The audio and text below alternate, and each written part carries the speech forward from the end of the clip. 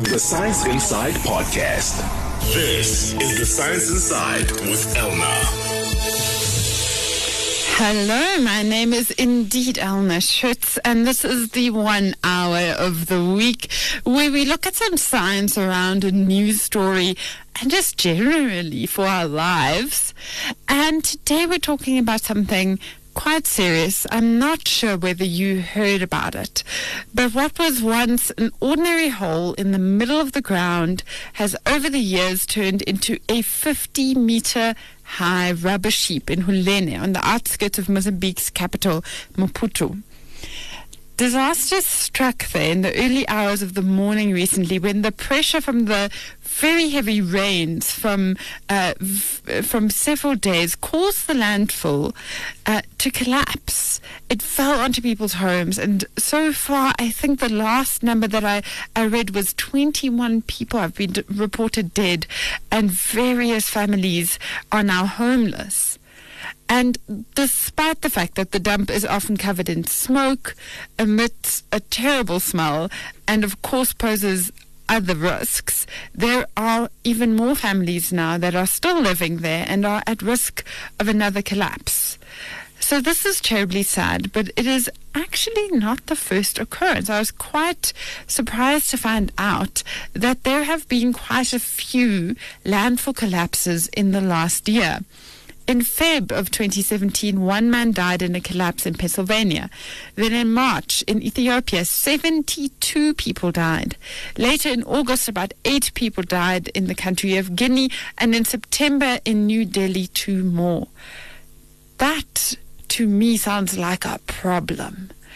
And the landfill in Hulene, like so many in South Africa, is also a place for many to try to make ends meet on a daily basis around our country, like in so many. People can be seen at these dump sites sifting through dirt and through the trash, looking for food or valuables, recyclable materials, just trying to make a little bit of a living. And despite warnings from all sides, from health officials, dump site officials, many keep coming back because it's the only way that they can feed their families. So today on the show, we want to take some time and really look at the trash in our lives. Specifically, we're going to look at how exactly a landfill is designed and, what does the future of our waste look like? How is the environment being protected from often quite toxic chemicals? So we want to understand that in light of the tragedy in Mozambique. But later in the show, it's Unscience, and today in that sort of fun feature, if you're rich and successful, you probably think it's because you worked very hard and are very talented. But I'm going to tell you that it might just be random. Have a listen to that later, and then later in the show, we speak to geologist Chiamo Lejola. Oh, sorry, Lejole. My tongue got twisted there for a second. We're going to be speaking there, just seeing the scientists behind the science. As always, you can find us on social media, The Science Inside on Facebook. The WhatsApp line is 084-078-4912. You can tweet us at VowFM, #Science Inside. But before we get into all of that, let's get into our news. This week's Science Headline. So today on the news, as always, I have our producer, Bridget Lepera, with us in studio. Bridget, what do you have for us? Hi, Elna. New research indicates that the lifespan and health of eggs can be extended. Okay. Princeton University worm researchers have identified a key protein in worm cells that when they injected the drug to inhibit the key protein, it resulted in the preservation of the egg cells, making them more viable long after their lifespan.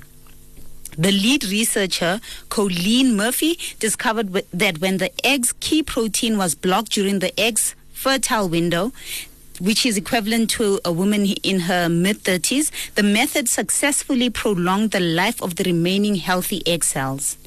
Okay, it sounds like they've found a good solution here, Bridget, but why is my human female fertility being compared to that of a worm? Well, Murphy says the notion that worms are very different from mammals is very inaccurate because they keep finding the same genes, including those that drive the aging processes. She added that in a breeding study, they found that the same proteins found in the worm also played the same role in cows as well. Okay, so I'm going to hazard a wild guess here and assume that they're not doing this so that they can help worms make more babies. What is the problem they're trying to solve here? Well, the certainty of infertility becomes more evident as we age. And what Dr. Murphy is pointing out here is that scientists have overlooked this fact and that the problem lies in the degrading of the quality of ovum rather than the lack thereof as we age. As you would know, by the time a woman reaches her mid-30s, her fertility declines rapidly, and falling pregnant at this age could increase the risk of miscarriage and other maternal age-related birth defects.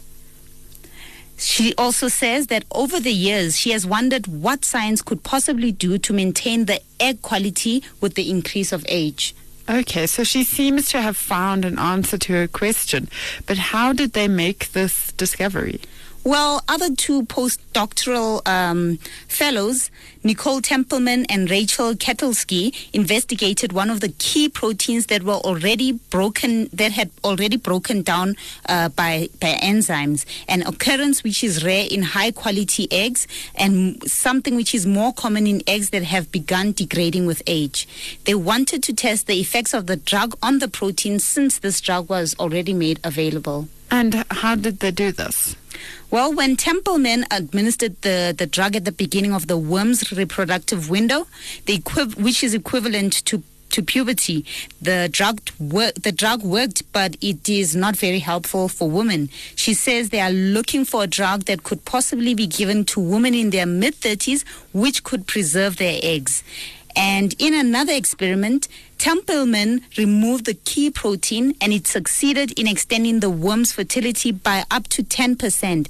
And if this was applied to human beings, well, women in this case, it could extend their fertility period to up to 6 years. And this drug is nowhere near ready for testing in humans yet, but Murphy says it is something that could work because this discovery is a game changer in terms of reproduction. Okay, I could see how this might have an effect on a lot of people because we all know, especially when you're going, late into your 20s, people who really want kids and are struggling. And then on the other side, I know so many girls or women who would want kids, but not now. Maybe they haven't met somebody that they want to have kids with, or they want to be married, or they want to first have a certain success, or whatever it might be. And this idea that you only have a certain amount of years is very scary. So if they can develop something that makes that window longer, sounds like a good idea. Very awesome. So, Bridget, for my story, I do have to ask you, do you like horses?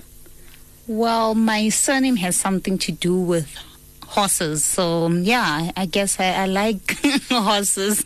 Just by default, just by your name. So I used to ride horses when I was a child, and I quite like the idea of them, especially when you see them running in the fields with the mane, they're being wild. Maybe you've seen that in a movie or out somewhere on the farms. It turns out that this idea of beautiful, completely wild horses doesn't actually exist anymore.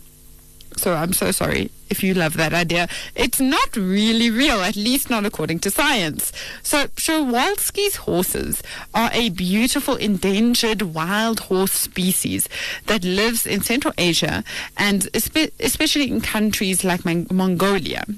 So for a very long time, it was thought that this was the last species of wild horse on Earth that had not been domesticated, so hadn't been tamed by humans. But now a new study puts turns that on its head, and it was published in the journal Science by the University of Kansas, and has found out that this actually isn't true. So they did a phylogenetic analysis, which means that you use genetics, your genes, to look back into family trees of different species and see where did they split. So where did they used to share an ancestor and now don't anymore? So they found that these horses come from actually the earliest known instance of horse domestication by the Botai people of northern Kazakhstan, some 5,500 years ago. And they think that these horses probably escaped from domestic Botai herds. And here's the thing, these Botai horses were actually thought to be the ancestors of modern domesticated horses. So the ponies you see on TV, or, when you go to a farm or you go and ride a horse. But it turns out it's not true. Our modern domesticated horses actually don't come from the Botai herds. So the Schwalski horses actually come from the Botai tribe. So then where do modern horses come from? As you're saying, a lot is still unsure, and actually the DNA showed quite a few surprises. So we don't actually know where the domesticated modern horses came from as of yet, because we only just found out that they don't come from the Botai like we thought. But what this discovery does mean is that there are no truly wild horses species left. So what about Mustangs? I mean, those wild American horses that you see in the Western movies. Yeah, with the cowboys running, shooting each other. Actually, those also come from domesticated horses, specifically ones that were brought to North America by the Spanish. So I'm sure this is sad for those of us who like horses, but it's especially shocking to equine biologists who for a very long time thought they were studying the last wild horses when they looked at the Przewalskis. But it's actually not that terrible, because there's no real loss of biodiversity here. There's still lots of species of horses. They just have all had contact with humans. And as to our modern day domestic horses, there are still a lot of questions, as we said, about where exactly they came from. But now scientists can try to find that out too. Okay, so now we... Yeah, so now we know. Bridget, thank you so much for joining us for the news. Next up, we have heard that men are trash, but it turns out that trash is also trash. Next up, we speak to a landfill designer about what happens to our rubbish and how it can go wrong. You're listening to The Science Inside, bringing you science around major news events.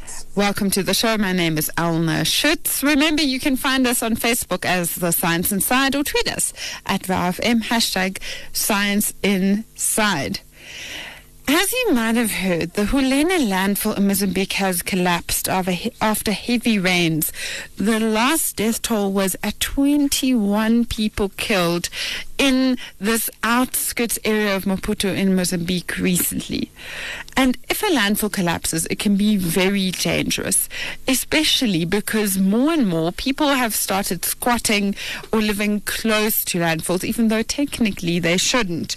Possibly they want to be closer to cities, or they're making their living off of landfills, whatever the reason might be.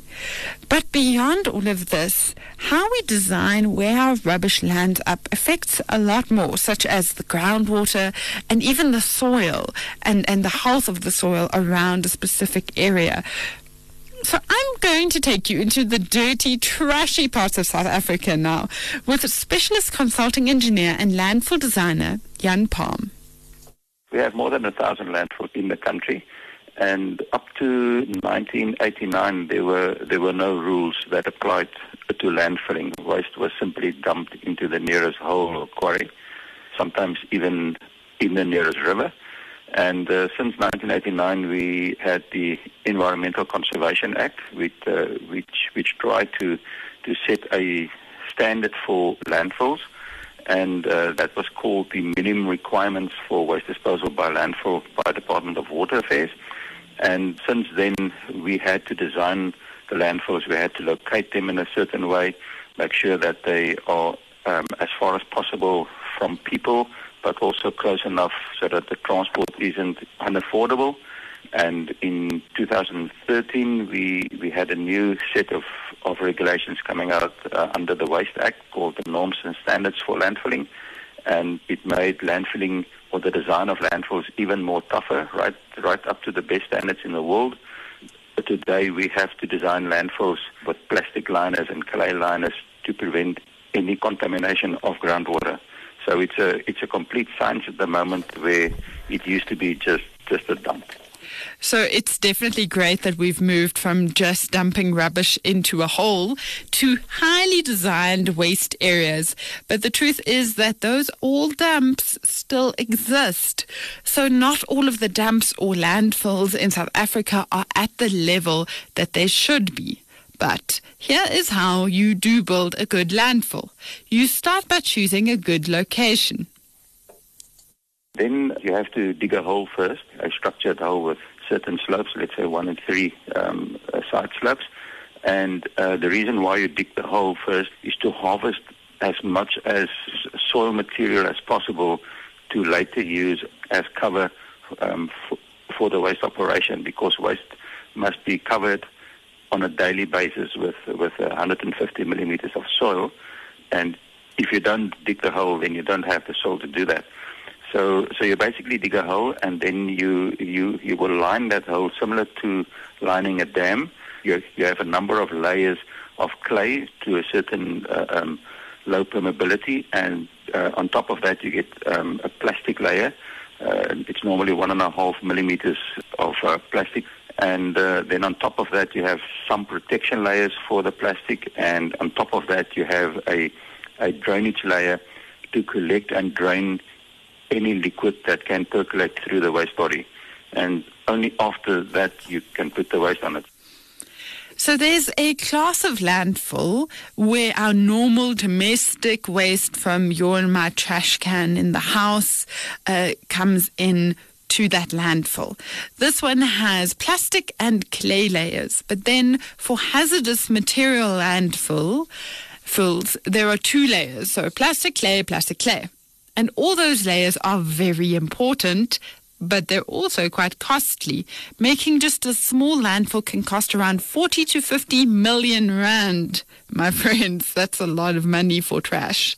But it does need to be designed properly, because if you take everything into account, our waste becomes quite a chemical mess. If you throw away waste, and if I say the public of South Africa, when we throw away waste or when we put it out for collection on the sidewalk, it's not only the stuff that we put into the black bag. There's some industrial waste as well, as long as it's not hazardous. But you get a lot of household hazardous materials as well, like fluorescent tubes and batteries and pesticides, and let's say healthcare waste from households, nappies. If you put all of that into one hole, then you can imagine that if you add water to it, then it becomes a fairly complicated chemical cocktail. And that's the reason why we have to include plastic in the bottom liner, to make sure that chemical liquid does not get in contact with the clay liners and maybe have some chemical reactions with the minerals in the clay. And that's also why we have to drain it from the plastic layer, to make sure that we don't create a liquid pond. But the chemicals, you can get all the kinds of chemical formulas that you have learned about in chemistry at varsity. You will get most of them in a landfill, because it's a complete mix. In this complex mix, some things are going to decompose, and in that scenario, cause greenhouse gases like methane and CO2.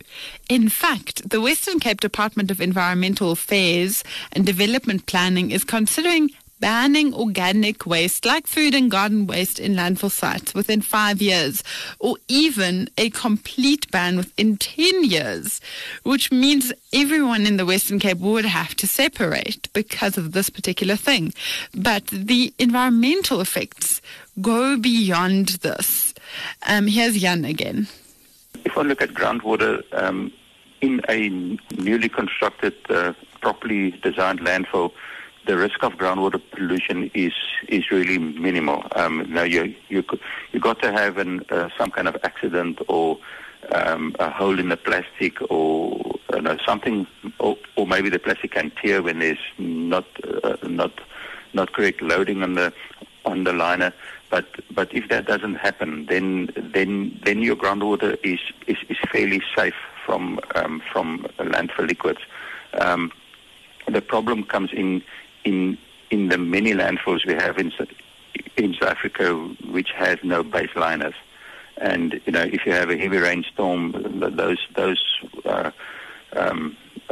water simply trickle through the waste body and goes down through the soil, and eventually it will contaminate the groundwater. Now there are things that you can do to prevent that, but if your base of your landfill is not lined, then there is a real risk of contaminating the groundwater. And it's not just the groundwater, because the soil itself can be contaminated in these old landfills. Thankfully, these design strategies like compressing the trash and covering it with soil are also in place to protect the health of people living or staying or working around the landfill. And yes, all of this design is in place now in South Africa, as you have heard, but landfills are not always safe and not always controlled in the ways they should be, as we've seen in the case of Mozambique recently. Here is how a landfill could collapse. One of the things that we must do in South Africa is that we must prove the stability of a landfill. So when we design a landfill, we must submit a design report to the Department of Water Affairs through Environmental Affairs, and in that report we must actually prove that all the layers that we install within the base liner, that they don't slip, so that the liners are stable, or the layers within the liner. And then we must also prove that when you add waste on top of that and you build that landfill, let's say 10, 15 or 20 meters high, that the whole waste body would be stable. We have to check that regularly. What happens is that in the majority of landfills, the smaller landfills, the controls are seriously lacking in terms of operational controls, and a lot of operators are using what we call the end tipping method. So they just push the waste over the end, and thereby creating very, very steep angles. Then the waste becomes unstable. These steep slopes can become easily disturbed and dangerous, which is why the design and the upkeep is so important. The truth is that even if you design the landfill perfectly, most of the trash you and I have ever thrown away is still out there in a hole somewhere. The negative side is that waste body will stay there basically for eternity. And that is one of the questions about how sustainable is landfilling. That is also why in the waste industry we must try and divert as much waste from landfill as possible through recycling and composting and crushing of builders' rubble and waste to energy, and do all those things so that we only put waste into a landfill that we really cannot recover. We all had the scare with the shortage of electricity, and down here in the Cape, we are sitting in the middle of the drought with water. Waste is going to be the next crisis, because we don't really have enough space on our landfills for all the waste that we generate. We as a people, we need to reduce our waste footprint. One should not think of a landfill as a place where I can throw my waste. One should think of a landfill is a place where my waste has to go to if I can't do anything else with it, like a safety net. Isn't that incredible? Have you thought about your trash like that? Like, as your responsibility, what can you do with it? And only if you can't compost or recycle or reuse, then you'll give it to the landfill. I think the fewest of us think about that when we throw something away that's plastic or glass or can and could be used so easily. So I know trash and landfills, most of us don't want to think about it. We think it is for people like Jan, it is for engineers like that to deal with. But it is in fact our responsibility, and we do need to become better with this, because every time that we, as I said, reuse or recycle, we are saving that thing from taking up space in a hole and possibly being dangerous to the environment. But sadly, the truth in South Africa is that people do live close to landfills and even make a living off of them. I know we have all seen people walk down the street and collect the recycling, look in the trash. And Jan does know this, and he, like other landfill engineers, do take this into account. We have seen through the years that when you establish a landfill, then the communities move closer and move closer, and one day you see the guys are right next door to your landfill, and there's a lot of people making a living harvesting waste off a landfill. I think it's one of the least dignified jobs on earth. And one should rather, when you design a landfill, design a recovery facility right next to it, so that you can create that same recovery operations, but you can create it in a working environment that is safe for the humans, and that would give them some more dignity in terms of personal protective wear and a proper job and a structured environment within which they can work. But the reason why there are so many what we call nowadays harvesters on a landfill is because we as people throw away a lot of waste that should have been recycled at source.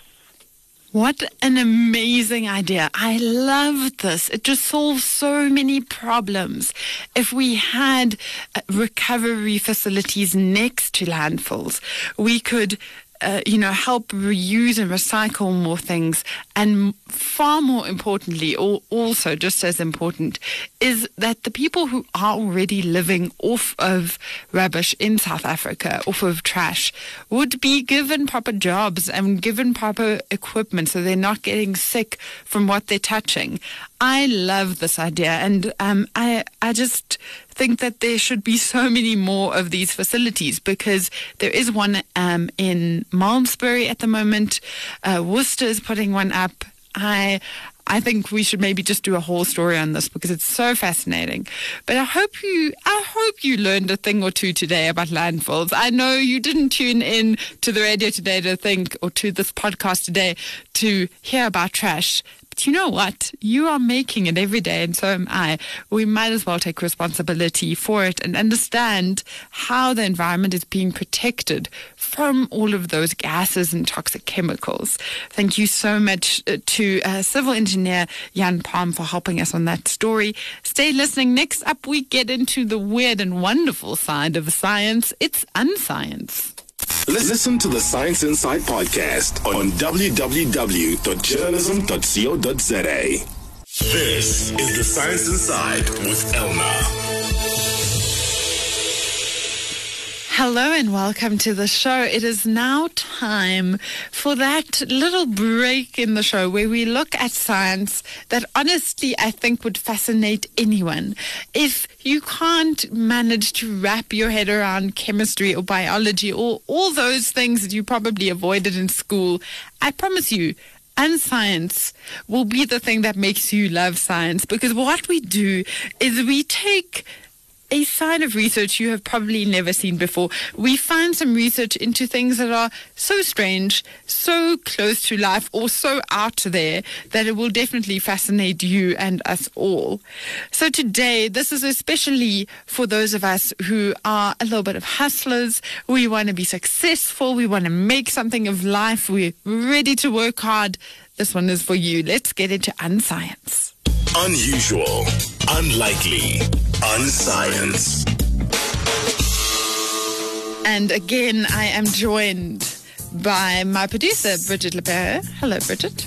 Hi, Elna. So we all want to be successful in life, even though that obviously means different things for different people. So maybe it's a big fancy car, maybe it's a big salary or a big family, just being, having lots of friends, having a good life, whatever success means to you.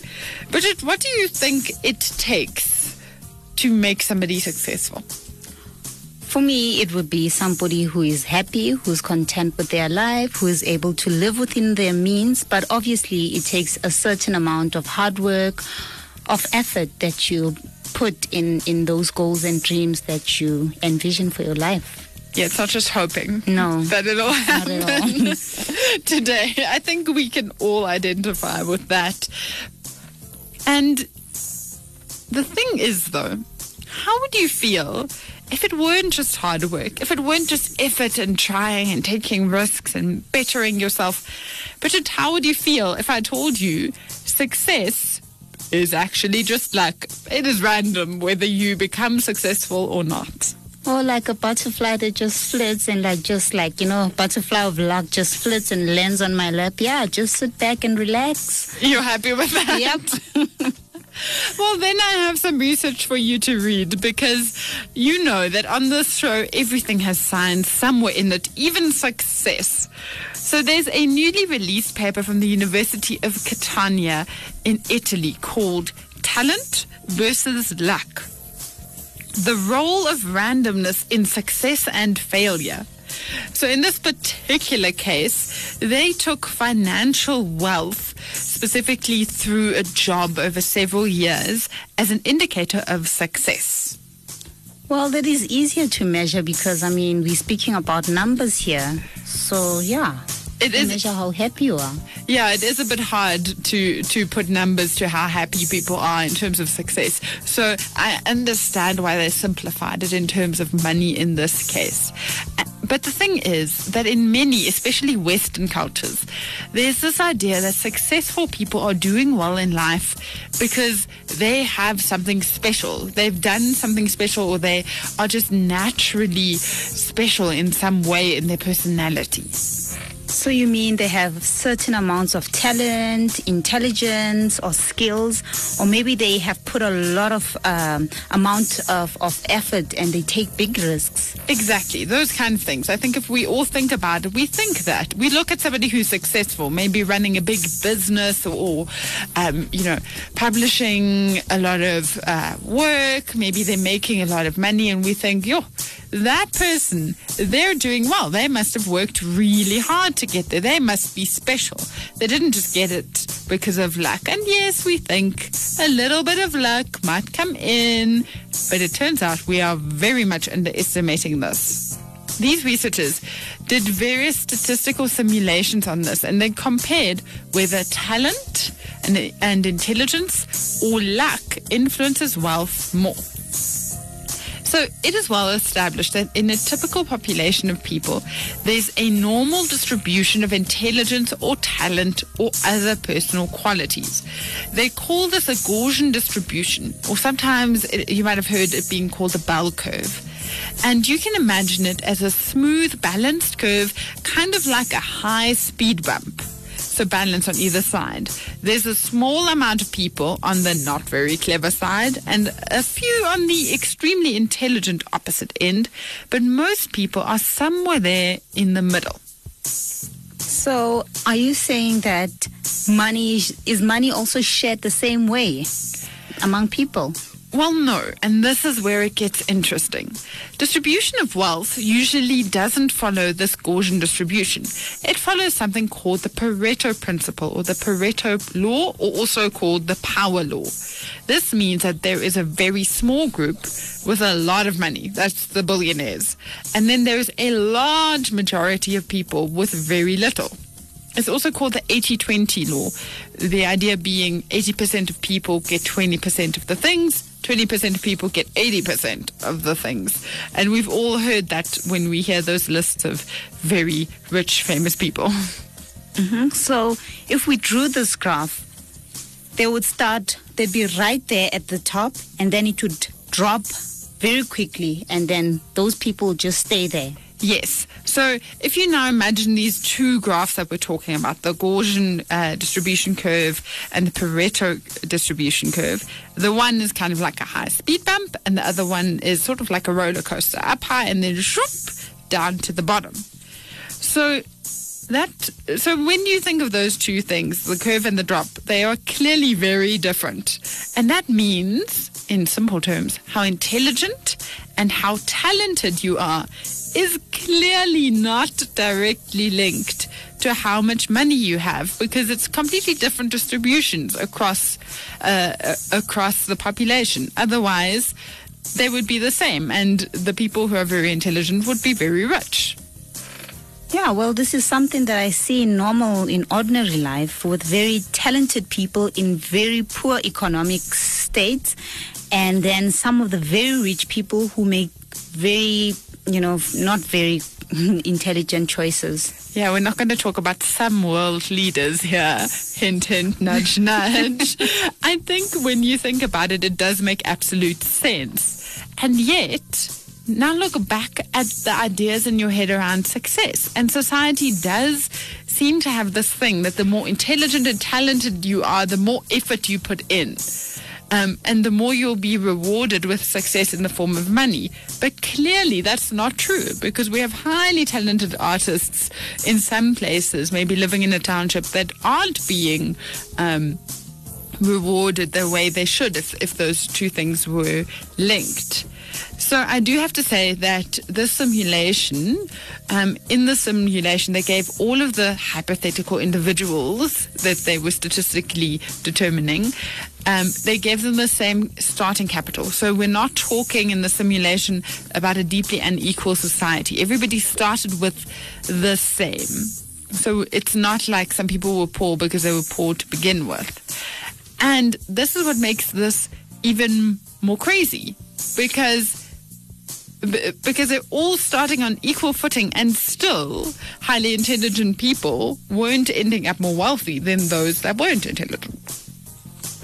So is this all just randomness? That can't be. Yeah, because we want intelligent people and we want talented people to do well. Succeed, yeah. Yeah. I'm so sorry for bringing you terrible news. Thankfully, it isn't just random. Your effort and intelligence and talent does matter. But what this study proves is that luck or randomness is more powerful than we think. And what ends up happening is that people who have been lucky in some way, like being honored or promoted or paid in the beginning of their career, are likely to be judged on that and then given even more, making them even more lucky and wealthy. So, mediocre but lucky people are actually often more successful than very gifted but unlucky individuals. This depresses me a little bit, Bridget. It is depressing. So, the researchers aren't saying don't try hard, sit in the corner, luck will happen to you.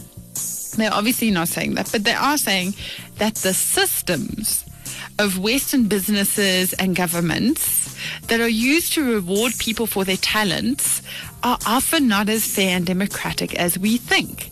So they've actually come up, these researchers, with a formula that takes luck into account and can make funding strategies more balanced by giving a minimum level of success for everyone, including the most talented people, who are expected to produce the most progressive and innovative ideas, but are often not rewarded for this.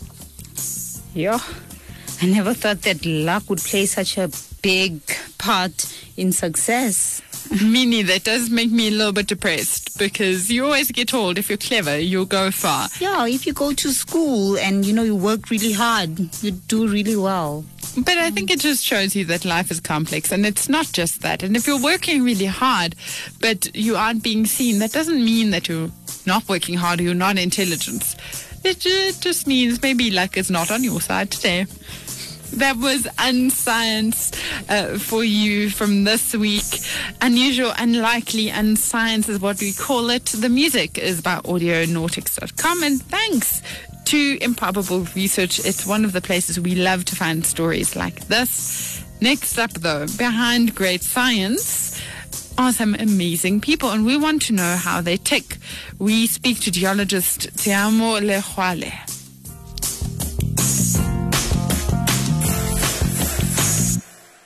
Unusual, unlikely, unscience. This is The Science Inside with Elna. We end off the show now with our time in the show where we look at the scientists behind the science. We focus on one person, and we really just try to show you that it's not just facts and figures. There are humans behind the science. Today we're going to be speaking to Tiamo Lehwale, and she is a geologist at Mintech, an organization in South Africa specializing in mineral research. She hails from Mohwase, a small town in Rustenburg, and her upbringing in this mining town sparked her interest in geology, particularly in mining. And she kept looking into this subject, propelling her into work then at Mintech, in the small-scale mining and beneficiation division. Her research is into something so fascinating. I can't wait to ask her about this. It's called phytomining, and it's a greener mining technique that uses high biomass plants. So that's high fuel producing organic matter such as maize, wheat, or animal waste. And she is wanting to use these plants to biologically extract metals such as gold from mine dumps, which is quite amazing. Phytomining is a recent and more advanced technology of removing harmful chemicals from the soil to produce low-volume sulfide-free bio-ore. Usually, phytoremediation, as it's called, is used to clean the soil, but she is hoping to use it to remove the product she wanted. In this case, it's gold, which I think is really, really interesting. And this genius idea not only gained her the overall winning ticket of the FameLab competition here in South Africa, but she went to compete in London last year at the FameLab International Championship. Not only is she the first South African to do so, she also happens to be the first African to win it. Tiamo Lehwale is on the line with us. Thank you so much for joining us. Thank you so much for having me, Alma, and hello to the listeners. So phytoremediation, it's an innovative technique and it uses these super plants to clean up the environment. How did you test your theory that actually, hey, we could use this to retrieve gold residue from the soil? Well, like you're saying, phytoremediation has been around for a while, and it was used mostly in the States to clean up things such as oil spillages and heavy metal pollution plumes. So we wondered if certain plants can suck up chemicals and heavy metals, can't we use the same plants to extract metals of interest from substrates? And that's what intrigued us, and that's what sparked the interest into phytomining. Okay, so I understand the first step, that these plants could suck something from the soil. But now your plants have gold. How do you get to it? What happens afterwards?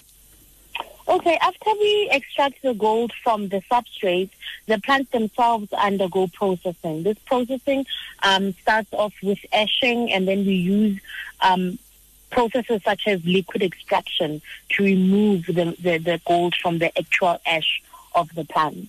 Okay, that makes a lot of sense.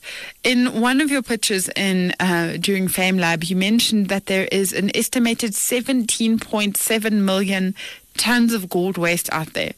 Gold that was not entirely mined out previously. How would phytomining be applied practically in gold dumps in terms of the technology, the infrastructure, even the ownership of dumps? Well, at the moment, we're still doing the feasibility research. So we're still in the lab and we're still doing field trials to try and say whether or not it's actually feasible as a practice. But we do acknowledge the fact that we've got challenges in South Africa around mining dumps, and especially where communities are involved or the dumps occur near communities. And so there would have to be a lot of working together between landowners, communities adjacent to the mines, as well as the mining houses themselves. The idea is to flatten out the dump and place the seeds there, harvest after some time, and send the harvested material off to incineration. And so when we model it, there could be just one group doing the planting, the harvesting, and the processing Or it could be a chain, just like we've got a chain for the mining processes in South Africa, where the miner isn't necessarily the person who processes the material. So we could have subsections within the phytomining value chain. Let's move from the science itself to you, the scientist. Your brother got you interested in geology, but your sights were originally set on public relations. How have you gotten where you are now? Well, I learned from an early stage that I could actually do both. And I think I was very fortunate, Elna, because I work with impoverished communities. I do a lot of training. I do a lot of skills transfer. So I get to engage with the public while teaching them just the geology that I know. That makes sense. So you kind of got both dreams, a little bit of both. I kind of got the best of both worlds. What kind of challenges are you faced with in the industry? I know even dream careers have their tough sides. Well, the major challenge is the price of metals. As we all know, the economy affects that. And when they go down, there is not very much interest in secondary processes around mining and metals. So that's the number one biggest challenge that I face, as well as the community's inability to adapt to change. That has been one of the biggest challenges that I've faced so far. Having to go out in communities and engage them on new processes and new techniques is challenging because we're not always very open to change, and we cling on to cultural methods of doing things. Yeah, even when there are scientifically newer and better ways of doing it. And better for our health as well as better for the environment. So in the face of these challenges, what motivates you every day to wake up and say, phytoremediation, that's what I want to do? My love for the environment motivates me every day. I love greenery. I love fresh smelling air. I think the earth deserves a chance. That's what I think. I think the earth deserves a chance, and for the longest time we've deprived the earth of a chance to thrive. So my love for nature and my love for the environment motivates me every day, as well as the possibility of creating jobs through environmentally safe and environmentally conscious decisions.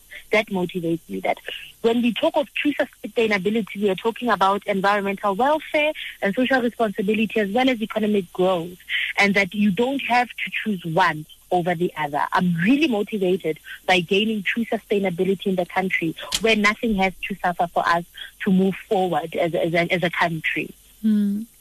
Lastly, Tama, we ask most of our guests this in this particular slot.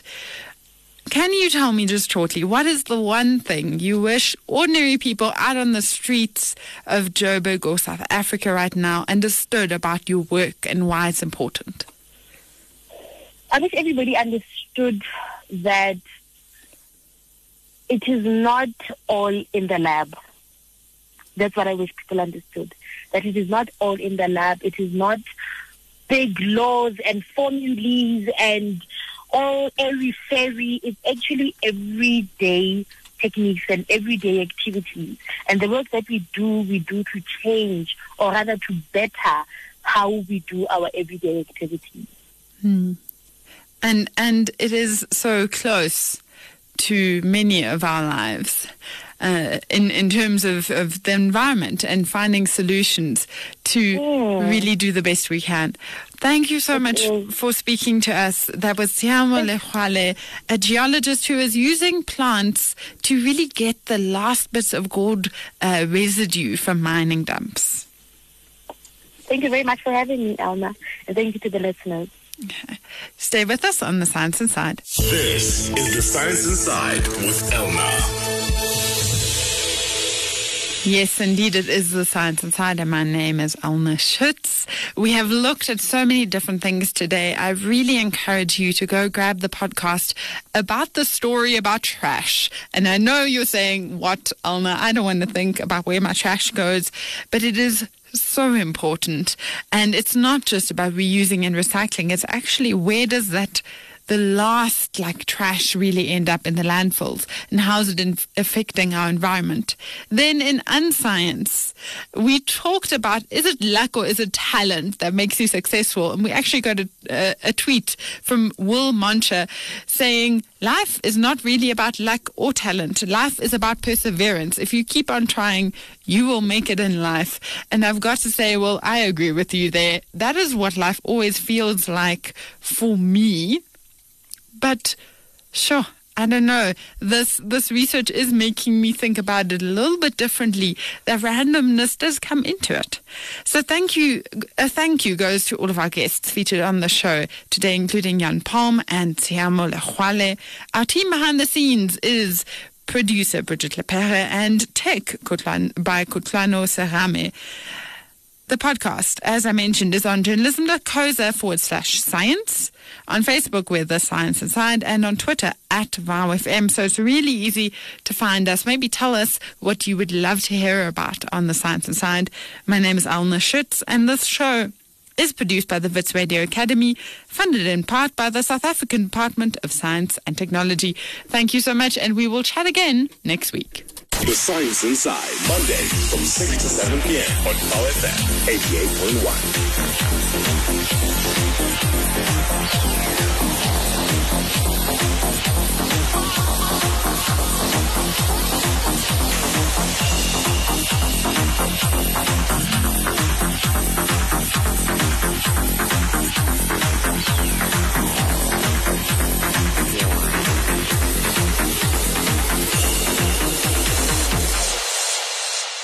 Listen to the Science Inside podcast on www.journalism.co.za.